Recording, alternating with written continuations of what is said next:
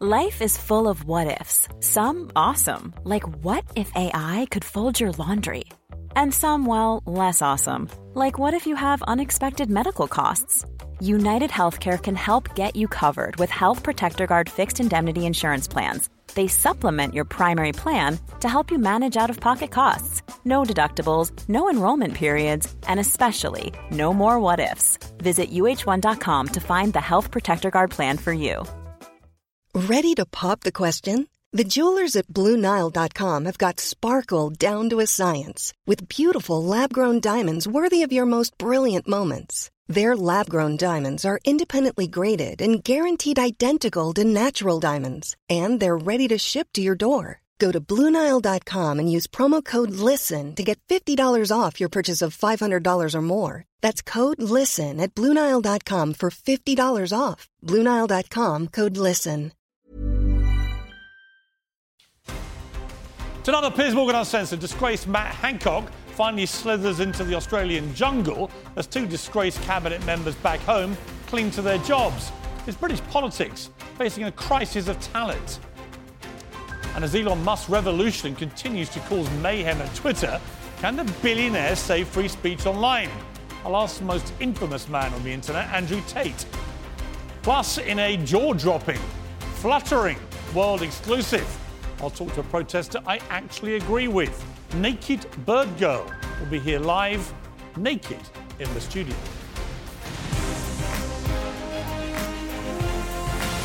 Live from London, this is Piers Morgan Uncensored.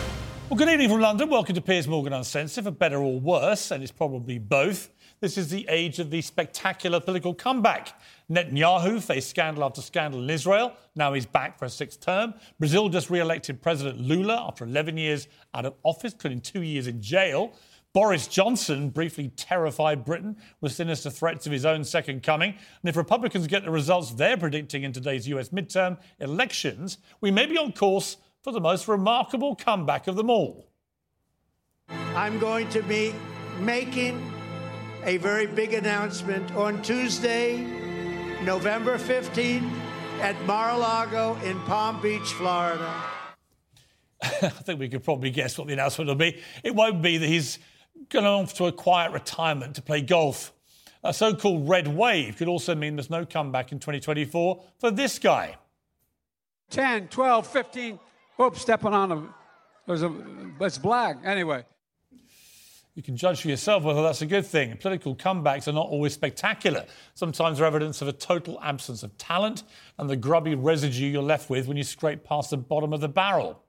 Cruella Braverman, as she's now become known, returned as British Home Secretary just 6 days after being fired for sending sensitive documents to her private email account. Since then, she'd lost what little grip we had of our borders and sparked a diplomatic incident with Albania.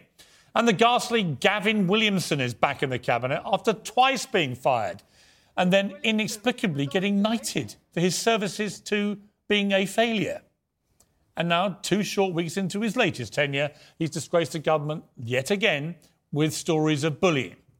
I get why Prime Minister Rishi Sunak brought them back. It's a big tent politics, uniting the warring factions of the Conservative Party after years of chaos. And big tents are also for circuses. And the best thing he can do right now, frankly, is fire them both and get on with fixing the country. There's one other failed, disgraced and universally despised British politician we'd all hoped we'd seen the back of, and it's the former Health Secretary, Matt Hancock, who tonight will crawl into the I'm a Celebrity jungle in New South Wales, Australia, precisely 10,190 miles away from the very people he's supposed to represent in West Suffolk. This may well be the age of the comeback, but I think I speak for the whole of Britain when I say to Matt Hancock, in your case, we'll make an exception. Well, joining me now is a Talk TV international editor and author of Matt Hancock's Pandemic Diaries, Isabel Oakeshott, former I'm a Celebrity contestant Christine Hamilton, Hello. and the Beast, Mark Lebet from the TV series The Chase, joins me now. You're actually fading away since even last time I saw you.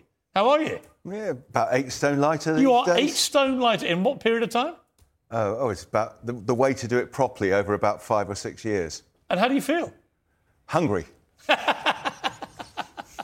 Well, you're not the only one who's going to be hungry, because Matt Hancock is going to be hungry. I want to start with Isabel Oakeshott on this, because I wasn't aware you'd been the co-author, or presumably the main author, of his pandemic diaries, which already will put you right into the firing line when those get unleashed on the world. But is there any defence you can put up, taking your co-author hat off for a moment, about him going into the jungle to whore himself around as his constituents face the worst cost of living crisis in history?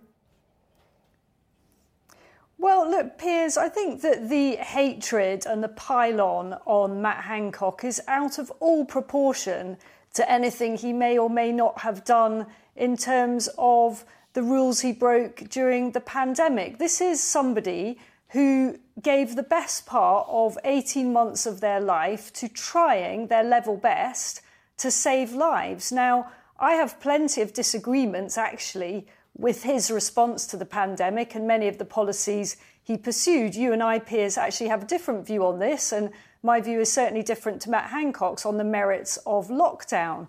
But, you know, whether or not you agree with how he handled the pandemic response, he was responsible for securing the UK the vaccine ahead of most of the rest of the world. And I just feel that the hatred that has been directed at him is completely disproportionate, given how much he gave. Let me respond. I mean, honestly, I've heard defending the indefensible, but that is world-class stuff there, Ms Oakeshott, because let me represent the case for the prosecution.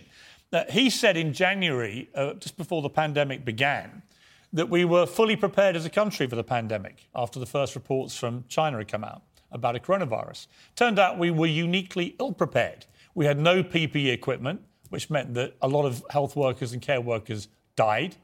We had no testing system, which meant we didn't know who the hell had it at any given time. So we sent elderly people back from hospitals into care homes where they died in their tens of thousands.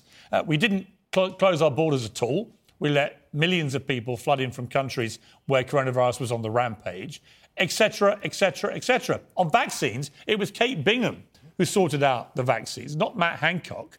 So when you put the case for I'm sure the pandemic diaries will tell a different story, but I was living all this all day, every day, and I will be fascinated to read his account of it. But the idea that somehow, before there's even been an inquiry, we should be letting him off the hook when the UK had, and this remains the case, more people die in the UK from COVID than any other country in Europe. That's just a statistical fact. Well, Piers, hang on a minute. I'm not letting Matt Hancock off the hook, and I'm certainly not here to defend his pandemic response. I'm here to talk about his role in the jungle. You'll have to wait for the book, which I'm sure you will find extremely interesting. I think you will find. OK, let me ask you this then. Let's turn to the jungle. This is what I'm actually as exercised about this as I was about his pandemic antics, because to me, he should at least have the good grace, having been fired for breaking his own lockdown rules with an affair inside government buildings where they literally devised the lockdown rules. Having been fired from that and having presided, as I say, over a catastrophic handling the pandemic, certainly in the first phase, the idea that before there's even an inquiry to any of this stuff, before even the embers have settled on his shameful exit from government, the idea he then pockets £400,000 to fly halfway, well, literally across the world, 10,000 miles to Australia, to go and make an idiot of himself when I'm a celebrity, get me out of here, while his constituents back in West Suffolk are going through the worst cost living crisis many of them will have ever experienced, I think is completely and utterly shameful. How dare he? How dare he abrogate his duty as a politician, disappear off on the taxpayer dime to Australia to promote himself and pocket all this cash? Seriously, how dare he? Well, first of all, I'm not Matt Hancock, so you'll have to wait, and I'm sure he'll respond to all of that. But we don't know how much he's earning from this. There are rumoured figures. I'm sure it is. I'm sure it's a substantial amount. We also know that he's going to be giving a great deal of that to charity. We also know that thanks to this government's how much is he giving to charity? He's going to be having to give. I don't know the answer to that, but what I can tell you is he's going to have to give. I'll tell you this, Piers. One thing I know for sure is that the top tax rate is still 45p. So we know perfectly well that he's going to be giving at least 45% of that to the state. So that's a form of charity itself. Do me a favour. And look, one thing I will... You cannot say that with a straight face because he's actually paying some tax. All right, look, we're going to Christine Hamilton, who's now literally... Christine Hamilton is now covering her face with her hands in disbelief of what she's just heard. Christine Hamilton, your response to Miss Oakeshott's defence? Well, honestly, I mean, commendable loyalty from Isabel because she's doing a book with Matt Hancock. But, I mean, I have really heard it all now because he's going to pay tax on it. I mean, heavens alive. Let's leave aside his COVID record because, frankly, you've covered that quite well. Let's just leave that aside. The man is a member of Parliament. He is paid pretty handsomely by most people's terms to be a member of Parliament. We, the taxpayer, pay him. His constituents expect him to look after their interests either at Westminster or in Suffolk. And as you say, he's gone to the other side of the world. His argument, and I think it's fairly well established that he is getting around 400,000. So many various sources have confirmed it. But his argument for going in, he says, because he wants to go to where the people are. And apparently 12 million people, was it 12 or 10, tuned in last night to I'm a Celebrity. Well, that's obviously a lot more than tune in to yesterday in Parliament. He wants to talk about dyslexia, and so therefore he wants to go to the people to talk about dyslexia. Has he ever watched I'm a Celebrity? Does he honestly think that ITV are going to spend prime time giving his views on dyslexia? They're going to give prime time eating kangaroo testicles for the delectation of the British public. While hanging upside down in a crocodile pit. The problem is he's lost his ministerial career. He knows that's gone. He's lost his car. He's lost his uplift in salary. And he seems to think, in my view, that he's going to be able to reinvent himself like Ed Balls did, who is now a national treasure, having done Strictly and some great television programmes. But honestly, Matt Hancock is not Ed Balls. People who know him say he's actually quite likeable. No, well, Balls was I don't Balls know how his jungle and Han mates. is a cock, in my opinion. Let me go to Mark Lambert. You've been sitting here patiently listening to all this. It turns out this is a bombshell development that he's actually got your slot. You were being lined up for it. Well, I might have been. I don't know. I was one of the people interviewed and they hadn't said a word to me, which tends to mean they're probably keeping you on file just in case. We're both graduates of Exeter College, Oxford, but it looks like he got the gig and I didn't. But I'll make a try to defend the indefensible. Come on, then. What parliamentary rules has he broken? Yeah, we're all fed up that he's gone there and he's trousering fortune. Has he actually broken any of the rules of being an MP? And I'd love it if the Speaker's office would say, yeah, he has. Well, because consistency. Apply the rules to everyone. Yeah, but I think what he's broken is every moral rule, which is that when you are elected by the British public and you earn 84 grand a year to be a member of Parliament, you damn well turn up in Parliament. But that's the problem. You say the moral rules. There have been MPs who've barely bothered. They get turfed out the next election. Yeah, but I think they're not legally obliged. Yeah, but whether we should be. Yeah, but I think they're shameful too. But I think what's worse about this is he's trousering all this extra cash to go and take part in this dumb reality show, which of course we'll all watch, and it's got huge ratings. But you know, it's to me profiting from the blood money of handling a pandemic incredibly badly, leading to the worst death toll in Europe. Profiting blood money again from the shame of leaving the government. You know, when he was caught breaking his own lockdown rules, lockdown rules which caused a lot of other deaths, by the way, and continue to do so because the lockdowns were so draconian. You can have an argument about it. I supported them at the time as being the only blunt instrument we had till a vaccine came along.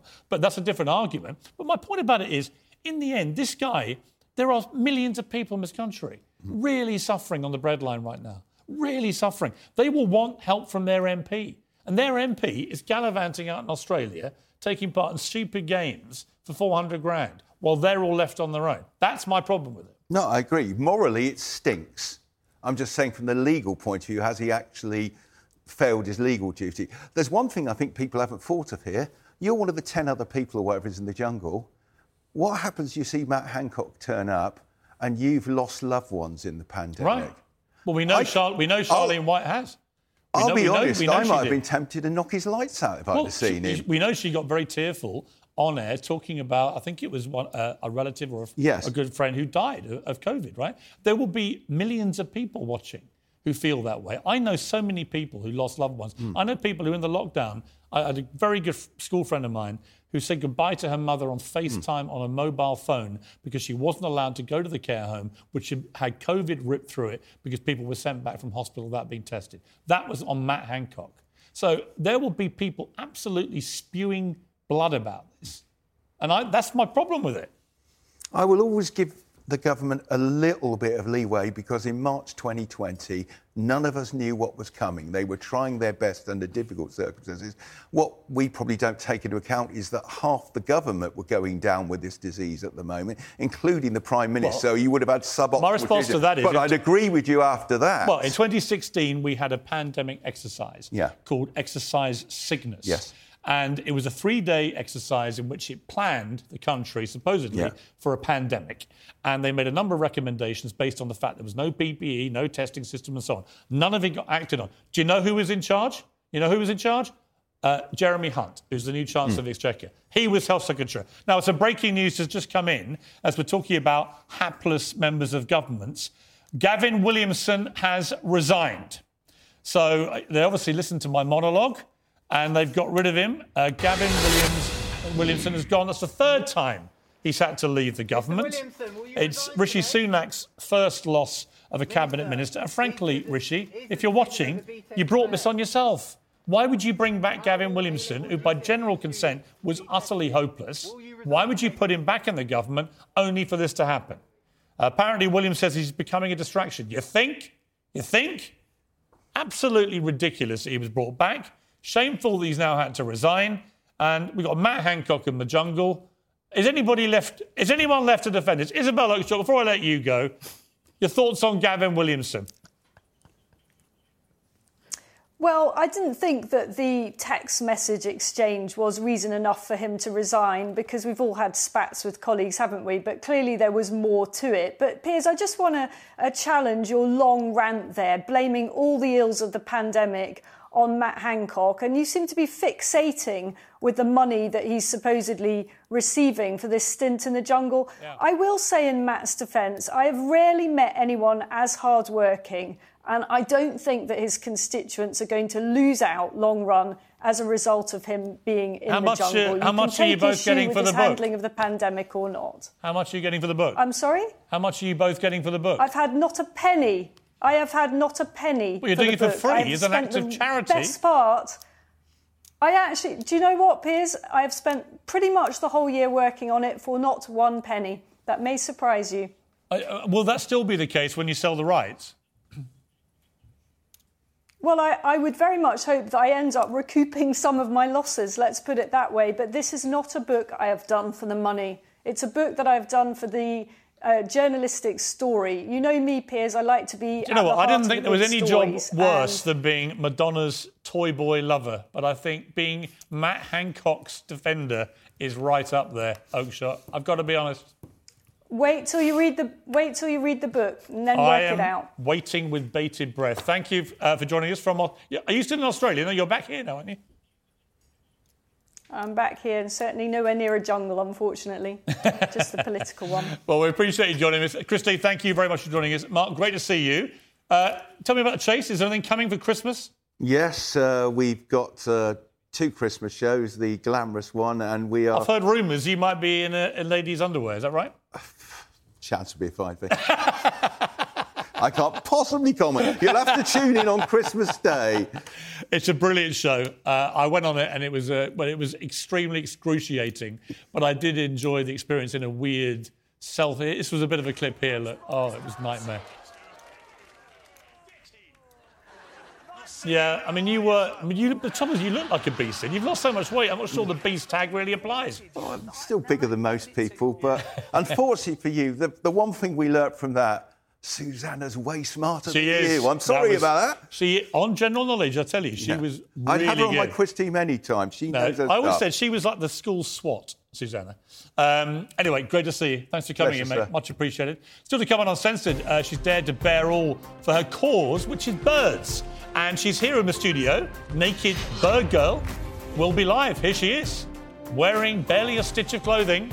And I'm fully supportive of this kind of protest. And we'll discuss why in a few moments. Plus, Elon Musk's Twitter suspends accounts for parodying him. Is he still the man to save free speech online? Well, one man knows a thing or two about being banned on social media is Andrew Tate. He's back. He's uncensored again. And we're giving us his views on Elon Musk and what's going on at Twitter.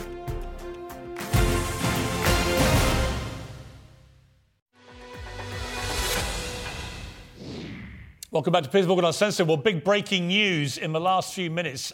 Sir, still sounds preposterous, Gavin Williamson, knighted for services to resigning and being fired, has now been fired again from government. A letter's just come out from him saying he refutes, of course, all allegations of being a nasty little bully, but he's gone anyway because he's become a distraction. Well, Kate McCann, our political guru, joins me live now from the heart of Westminster there, which is probably exploding with excitement. So, Kate, I mean, this is the least surprising news of the entire millennium. The more surprising aspect of all this is what on earth Rishi Sunak was doing, bringing somebody so damaged with such a record of failure and ignominious departures from government back into his first government, only for this to then blow up. Yeah, and I think that was the question that's been swirling around Westminster this afternoon, speaking to people there, you know, trying to understand whether this was one of those issues that was going to run and run. The thing that kept coming back time and again was that it's the question of Rishi Sunak's political judgment. And people kept pointing to different things that he'd done during his time, not just as Prime Minister, but also as Chancellor too. His reaction, for example, to some of the allegations about his own family and the way he dealt with those, that people were saying, well, maybe he's just not quite up to it in terms of the politics, and suggesting that he has 6 months to prove those doubters wrong. I mean, I think from this letter, it's very clear that Gavin Williamson feels fairly aggrieved by the fact that he's had to resign. As you pointed out there, Piers, he says he refutes the characterisation of these claims, but recognises that he's becoming a distraction. He also says, interestingly, that he has apologised to the recipient of the messages. He's talking there about Wendy Morton, the former Conservative chief whip until very recently, also a position that he once held. Now, she's said over the last couple of days, through allies, not directly, that she felt pretty fed up that he hadn't directly apologised, and that actually she'd now referred those text messages to an independent watchdog.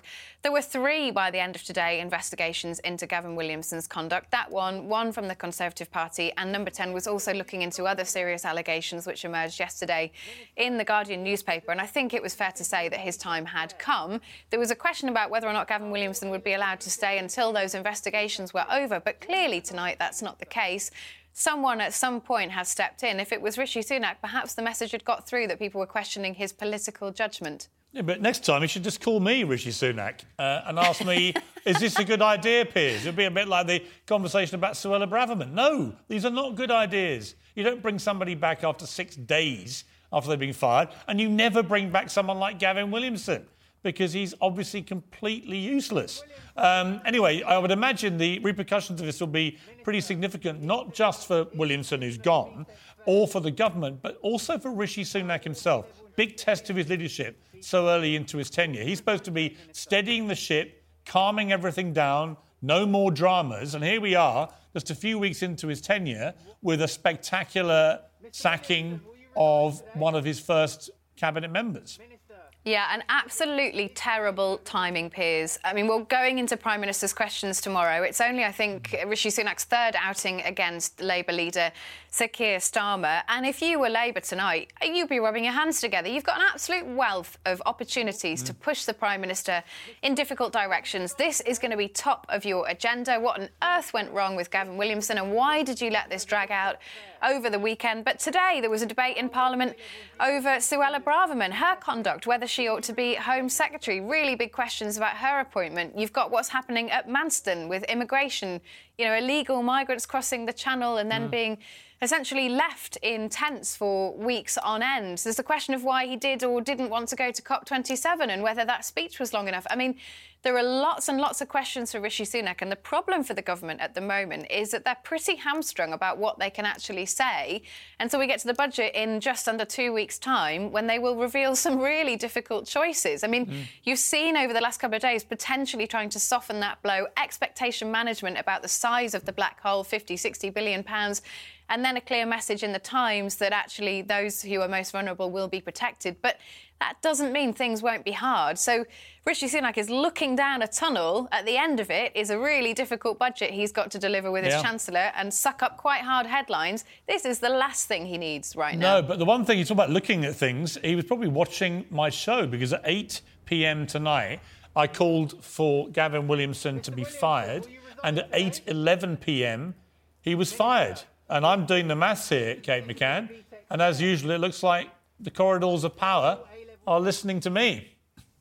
Well, Piers, maybe they're in the market for, an extra director of comms. Would you consider it? I would never demean myself at such a lowly level. The tagline... What about a position in the Lords? PM for PM still has the most majestic ring to it. And you know what? If I do become Prime Minister, you can come and be my director of comms. My little Alistair Campbell. Little? You're little Alistair Campbell? Well, you're little, aren't you, compared to Alistair Campbell? He's huge. I'll consider it. Big breaking news anyway. You're going to be very busy again, Kate. Thanks for joining the show. We appreciate it. Elon Musk's tenure at Twitter has begun explosively with mass layoffs and hotly debated plans to charge users for verification. But his vow to restore free speech to the platform's most divided opinion. The site so far not restored any high-profile banned accounts like Donald Trump's and so on. In fact, Twitter suspended several celebrities for impersonating Musk, although that was an existing rule that you couldn't do that. Well, joining me now is Andrew Tate, whose videos have been viewed billions of times online, but he's been banned from pretty much every mainstream social media platform, including Twitter. Andrew Tate, welcome back to Piers Morgan Uncensored. Your take on this, I think, is quite interesting, because you've been a victim of being, if victim's the right word, but you've been removed from social media platforms for your opinions. Elon Musk has dedicated himself, he says, to restoring free speech. Do you think that's going to include you, for example? I don't think it matters if it includes me or not. I think what's important is that free speech is the number one weapon against absolute tyranny. And although you cannot have complete free speech, because then conversations completely break down into asinine insult fests, I do like the idea of the changing of the guard when it comes to control over information. Is it possible, Andrew Tate, to actually police something like Twitter, to be a platform for genuine free speech? Or is it so toxic and tribal now that whatever happens, before we had all the people on the right screaming away that they were being no-platformed and so on. Now you've got all the people on the left screaming that they're being diminished in some way. It's very tribal, very toxic. Can Musk cut through that? And if so, how? Yeah, it's going to be extremely difficult. There's always going to be one group of people who are extremely unhappy, but I think that anybody who's perspicacious enough to understand the truth of what's been going on in the world recently will know that the left and their narratives have certainly been protected for a very long time. And the universe has swings and balances, and God often restores balance to the universe, and perhaps it might swing the other way for a while. I truthfully am a person who believes that all points of view are extremely important, because as soon as you block points of view, you have absolute tyranny. And in a way, it's sort of self-defeating, isn't it? Because you carried on getting huge attention. It was interesting to me that when you came on the show, for example, we've had, I think, nearly 6 million people have viewed the whole interview that we did, which is a huge number of people, certainly far higher than watched it on conventional television. So you have a whole world out there online which operates away from social media platforms. Yeah, I've been very, very successful in spite of them, but not many people can do that. I'm in a pretty unique position, but I think that everybody needs a voice to a degree, and social media platforms are now the most important platforms on the planet. They control information, and they influence real-world decisions, and they influence people's perception of reality. The last few years of COVID have been a perfect example of what happens when you censor one side of the argument and you only allow one point of view to be purported by the matrix in and of itself, and that's how you end up in tyrannical situations. I think you were just discussing that, Piers. Yeah, and I think that's a perfectly valid point. People have quite rightly held me to task over some of the positions I took during the COVID pandemic, notably when the scientists said as a definitive fact that you couldn't transmit the virus if you had the vaccine. It turned out that wasn't true. And I based my observations on that supposed fact and said, right, well, in that case, if you refuse to be vaccinated, you shouldn't get the same rights as people who've been vaccinated. If it's true that if you're unjabbed, you can pass it on. It turned out, actually, there's not much difference whether you've been vaccinated or not. And at that point, I changed my mind. But I felt that there were a lot of people who were being deplatformed from Twitter at the time for questioning the validity of scientific statements, and they would then be a complete U-turn. So I do think it was a very interesting period, actually, for testing what free speech means. It was actually worse than that. You're right, Piers, but it was actually worse than interesting, because what happens is when you censor an entire side of the argument and only allowed one side of the argument to have a voice, you are changing reality in real time. You are shaping the world. The only reason that scam continued as long as it did, and the only reason people didn't get to see their own parents get buried, and the only reason people sat and missed cancer appointments because they were scared of the common cold, was because they were censoring anybody who said anything contrary to the purported version of events that the mainstream media decided they want the entire world to swallow. It's beyond simply interesting, and it's beyond simply funny or coincidental. Yeah, I will challenge you on one thing. It's not the common cold, right? COVID-19 has killed 6.6 million people. It is one of the most deadly viruses, certainly of our lifetime. So it wasn't the common cold, but I do think it is completely justified for people to say we should be more cautious, I think, about accepting during fast-moving pandemics the word of scientists as being sacrosanct, because on a number of things, from the use of masks to the efficacy of vaccines in preventing transmission, they did massive U-turns. I've read enough history books to know that the people who do the censoring are never the good guys. And they've been censoring a lot of arguments for a very long time in the name of good. They are weaponizing virtue, and it's always in the name of tyranny. Anybody who is out here trying to silence an entire side of an argument on any subject, whether it's COVID-19, immigration, anything else, they are the evil people who are out for absolute mind control of the populace. Well, I certainly agree. I certainly agree that I think the healthiest thing for any democracy is for all views to be aired and debated. We seem to have lost the ability to debate. You know, when I interviewed you, yeah, we had a few fractious moments, but actually I thought it was a pretty spirited debate between people who perhaps had, preconceived views of each other. And I've got no problem interviewing you now about these, because I think you have an interesting take on this stuff. And that's the key to life. When you reach that level of adolescence in your mindset where you can't handle any point of view that is contrary to your own, then you're truly a broken person. And that's what the internet is purporting. It's very interesting you said about Twitter being tribal. There's a large contingent of people on Twitter who simply cannot handle reading an opinion which differs from their own. And that is a degree of immaturity that we do not need adults to be functioning with in the modern world. No, I agree. If you were Elon Musk, this idea of charging $8 now a month, whatever it is, to access the blue tick premium Twitter account, would you do that? Would you pay the extra? I think that social media companies for a very long time have lived in an absolute fantasy where they've printed money from thin air by charging people for pixels, and they grew into these large conglomerates with too many staff sitting around doing nothing, having coffee breaks. And Elon Musk is a businessman. He's walked into the office and he's firing a bunch of people who are messing around doing nothing. And he wants his business to make money, as it absolutely should. And how he decides that happens is his prerogative.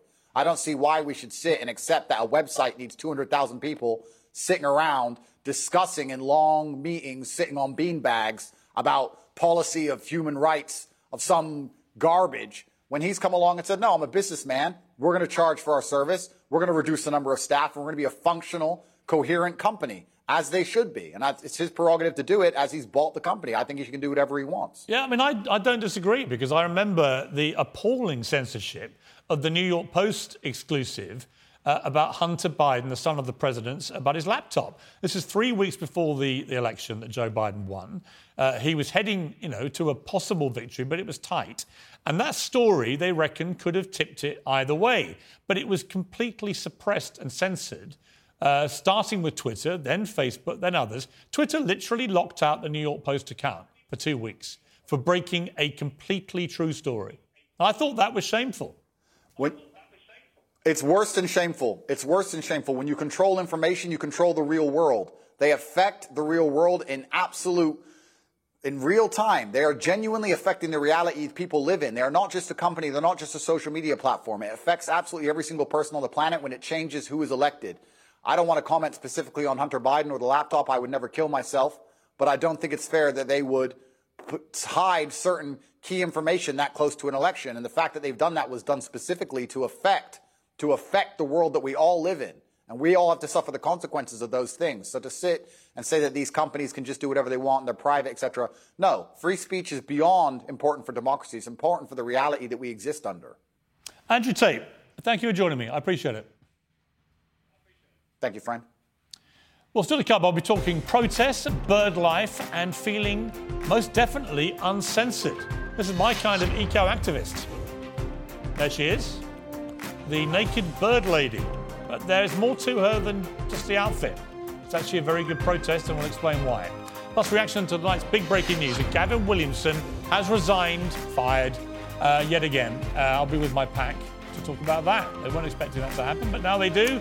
They'll move like all my packs into game mode on Gavin Williamson.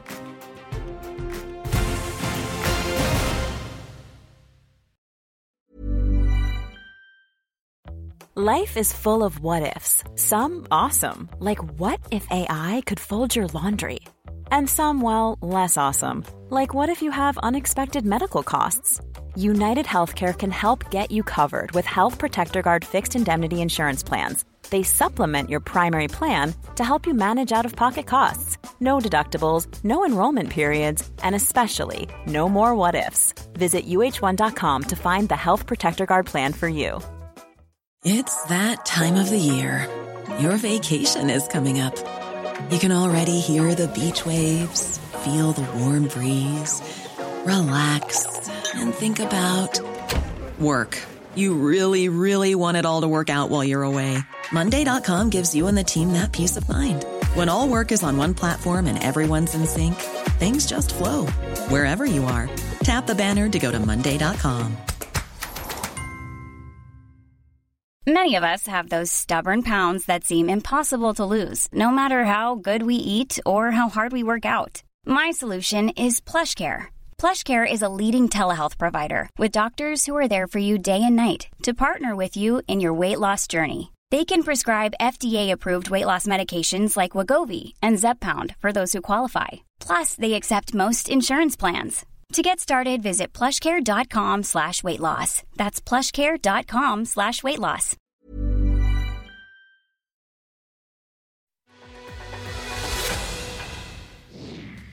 Well, big breaking news tonight that Gavin Williamson, arguably the world's most useless politician, has now been fired for the third time.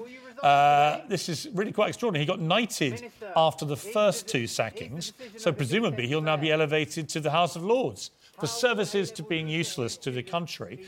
Telegraph reporting tonight that Williamson met Rishi Sunak face-to-face in number 10 tonight, offered his resignation rather than be sacked outright. Yeah, you were fired, mate, again. And you were fired because you're a nasty piece of work as well as being useless. And the combo is not great if you're going to be trying to restore some pride into the country. Richard Tice, another day, another scandal.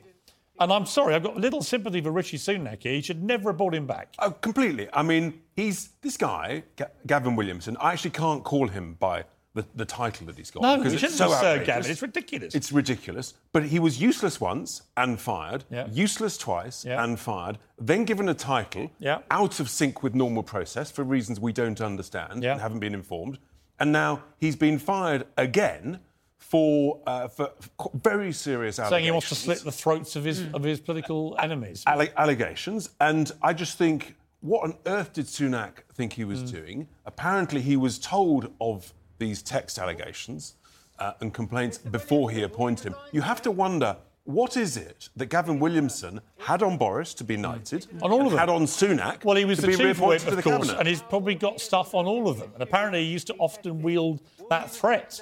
Now, Paula Rowan Adrian, this story coming when it does, as Kate McCann said, it couldn't be worse timing for Rishi Sunak, for his new government, for the brave new world of purity and calmness after all the drama and scandal. He's right back in it. He's right back in it. And this is a problem for Rishi. He told us that he was different, didn't he? That was his very clear message when he came and he said, I'm going to be different. I'm all about bringing integrity back to this job.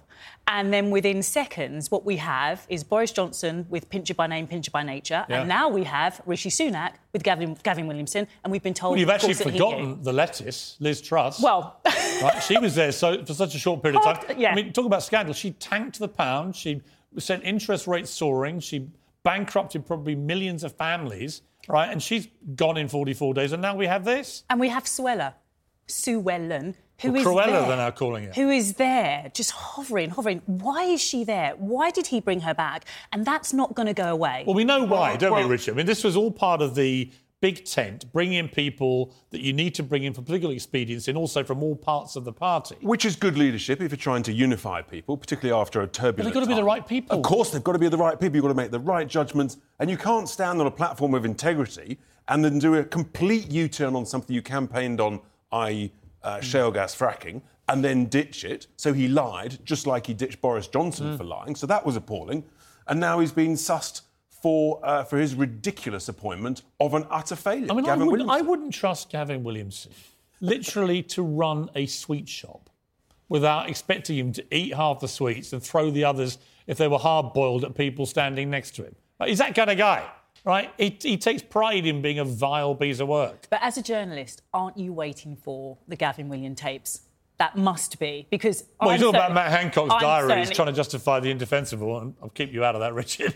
But the reality about Gavin Williamson is he was always over-promoted. And you've got to think that he's got so much dirt on these people because the chief whips soak up all the dirt on everybody. That's their job, right? But if you get sacked once, you might just get given another chance. But if you get sacked twice, why on earth would you give someone another chance and reappoint them to the cabinet? Well, I'm expecting him now to announce a book deal and go to the jungle as the new member of the jungle to replace the one that bailed. I mean, he's got his whip, hasn't he? Williamson with his whip. And his tarantula. And his tarantula. Yeah. I'm about to talk to Ben Ferguson in America about the American midterm elections. Crucially important tonight. Before I go to him, I'll go to Ben. Look at that smug face. He's the cat that's got the cream because he knows that red wave is coming. Look at him. Look at him. Before we get to you, Ferguson, I'm going to just get a quick take on this from you two.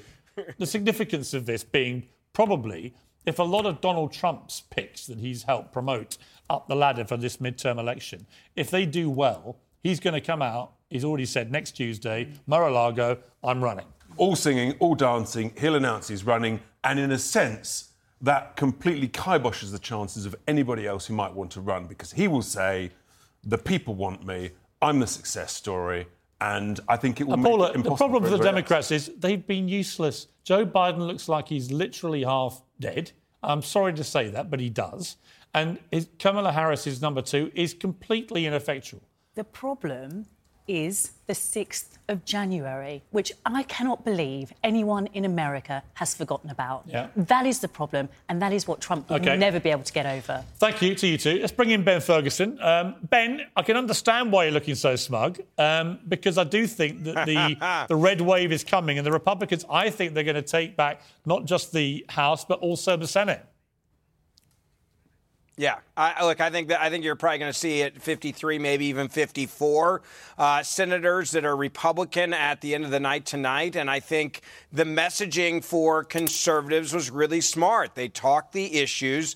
And even Democratic strategists I've talked to over the last couple of days, they said, look, they screwed it up. This White House did not listen to the voters. Democrats didn't listen to the voters. They tried to make this election about Roe v. Wade. People were caring about the economy. They were caring about inflation. They were caring about high gas prices. And when you just don't listen to the voters, you get your ASS kicked on Election Day, and that's what's going to happen to a lot of Democrats. OK, the one thing about all this is that Trump clearly is going to run again, and you would think he may have a free run to becoming the nominee, and then a very good chance of becoming president again, which would be an extraordinary comeback. Obviously, he's got the legal issues, but he might feel this gives him a bit of a protective shield if he becomes the nominee.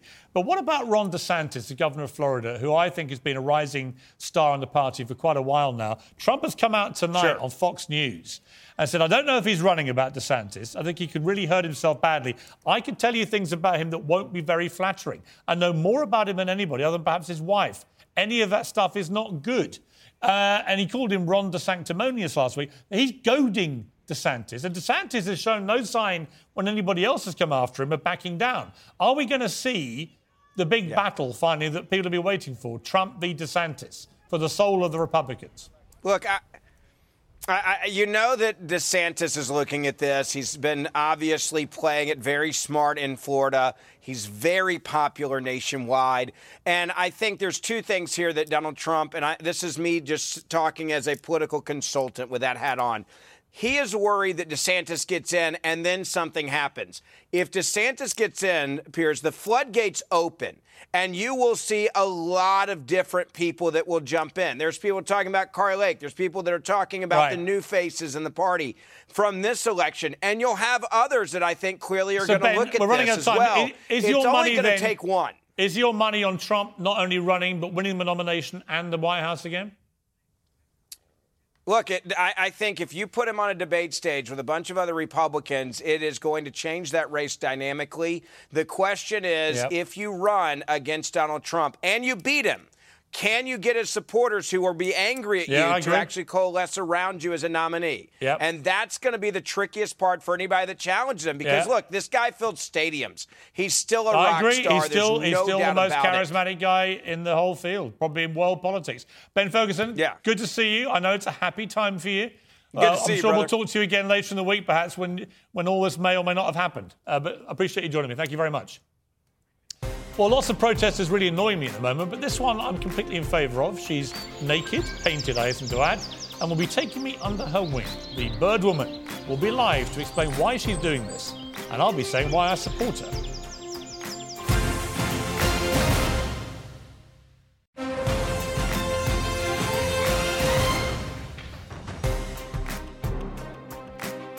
Well, this show's called Uncensored, and this is about as uncensored as it gets. I've had harsh words from militant eco-warriors blocking roads and gluing themselves to prices are. In my view, they're incredibly irritating and alienate any public support. However, I had no such complaints about my next guest, who marched naked through London, painted in feathers, to protest the decline in birds. As I said at the time, I'm definitely in favour of more birds. Well, bird girl Hannah Bourne-Taylor joins me now. Hannah, welcome to the programme. Thank you. You are the most uncensored person I've had on the show. Ruffling some feathers? Why aren't you naked, Piers? Well, I did hear your challenge, but I didn't think the public were quite ready for that. Tell me very quickly, what is your protest about? So the Feather Speech campaign is science and artists coming together to try to use common sense to save these amazing birds. Swifts and 3 other red-listed species facing national extinction. Simple solution with a petition, but it needs 100,000 signatures. And what's the answer? The answer is we can all help these birds by putting swift bricks in our new houses, which is why I have a petition, which is why I want you to sign it, because you can save the birds. I'm going to be signing your petition. But also individual people can help these birds. Because the RSPB are fully supportive of this. They think you're doing a good thing. And is it easy for people to have brickwork which allows for these nests for the swifts and so on to exist? Yes, the problem is we're actually blocking their holes up naturally. So we could stop doing that. That would be great. And for new houses, we could put these little, really easy bricks in. And hey presto, win-win. Humans, closest wild neighbours, they don't die out. They're amazing. Now, you're on national television right now. Yeah. Barely wearing a stitch of clothing. This is mostly paint. I really love the birds. Honestly, I really do. This takes guts to do this, right? Yeah, I'm pretty nervous right now, Piers, to be honest. What are you thinking as you stand there? I'm thinking I'm doing this for the birds. I can be public, ridiculed, judged, whatever, but I'm actually doing it for the birds. I'm desperate for them. What reaction have you had from people to all this? Mixed. People are saying I'm brave. I'm not. I'm desperate. People are saying I'm stupid. fine, I'm ridiculous, but I'm actually just trying to get this voice for the birds because they can't speak. So I am prepared. I did go sort of naked once for a commercial, and I'm prepared to go back to this look. Have you seen this? All right, Piers, we've got 2 minutes. What do you think? I think more feathers and we're on to something. You could really help. You've got 8 million followers on Twitter. I have. Well, I need 100,000 signatures How to many get have you this got? debated. I've got like 5,000. Nothing. I'm going to get those numbers up because I actually think it's a good cause. We don't want the swift to go out of... No, Wait, it's the they're swifts. iconic. What are the other birds? Starlings, house sparrows, house martins. But swifts, they fly more time in the air than any other bird. They come back to our houses. What an epic thing. 3 years And no without problem landing. with the tits? No problem with the tits. No, tits aren't really involved in this, apart from... You know. Ironic. Yeah, ironic. Yeah. But it's mainly swifts. Swifts, house sparrows, are most... I love house sparrows. Yeah, and people think they're ordinary and common. They're not. They're on the red list. They're facing national extinction with 70 British birds. That's a lot, Piers. How do people sign the petition? They go on HannibalandTaylor.com. They go on your Twitter. Yes. They go on my At Twitter. Piers Morgan. I'm going to post it. Sign the petition. The least we can do for this lady. For a peaceful protest. You're not daubing graffiti anywhere. You're not chucking soup on Van Goghs. You're just doing this. You're coming on Piers Morgan Uncensored as any guest has ever been. I applaud I think the bravery of what you're doing. And I'm going to... Is it this? Yeah. No. Pretend to be a Swift. Thank That's you. it from us. Keep it uncensored. Good night.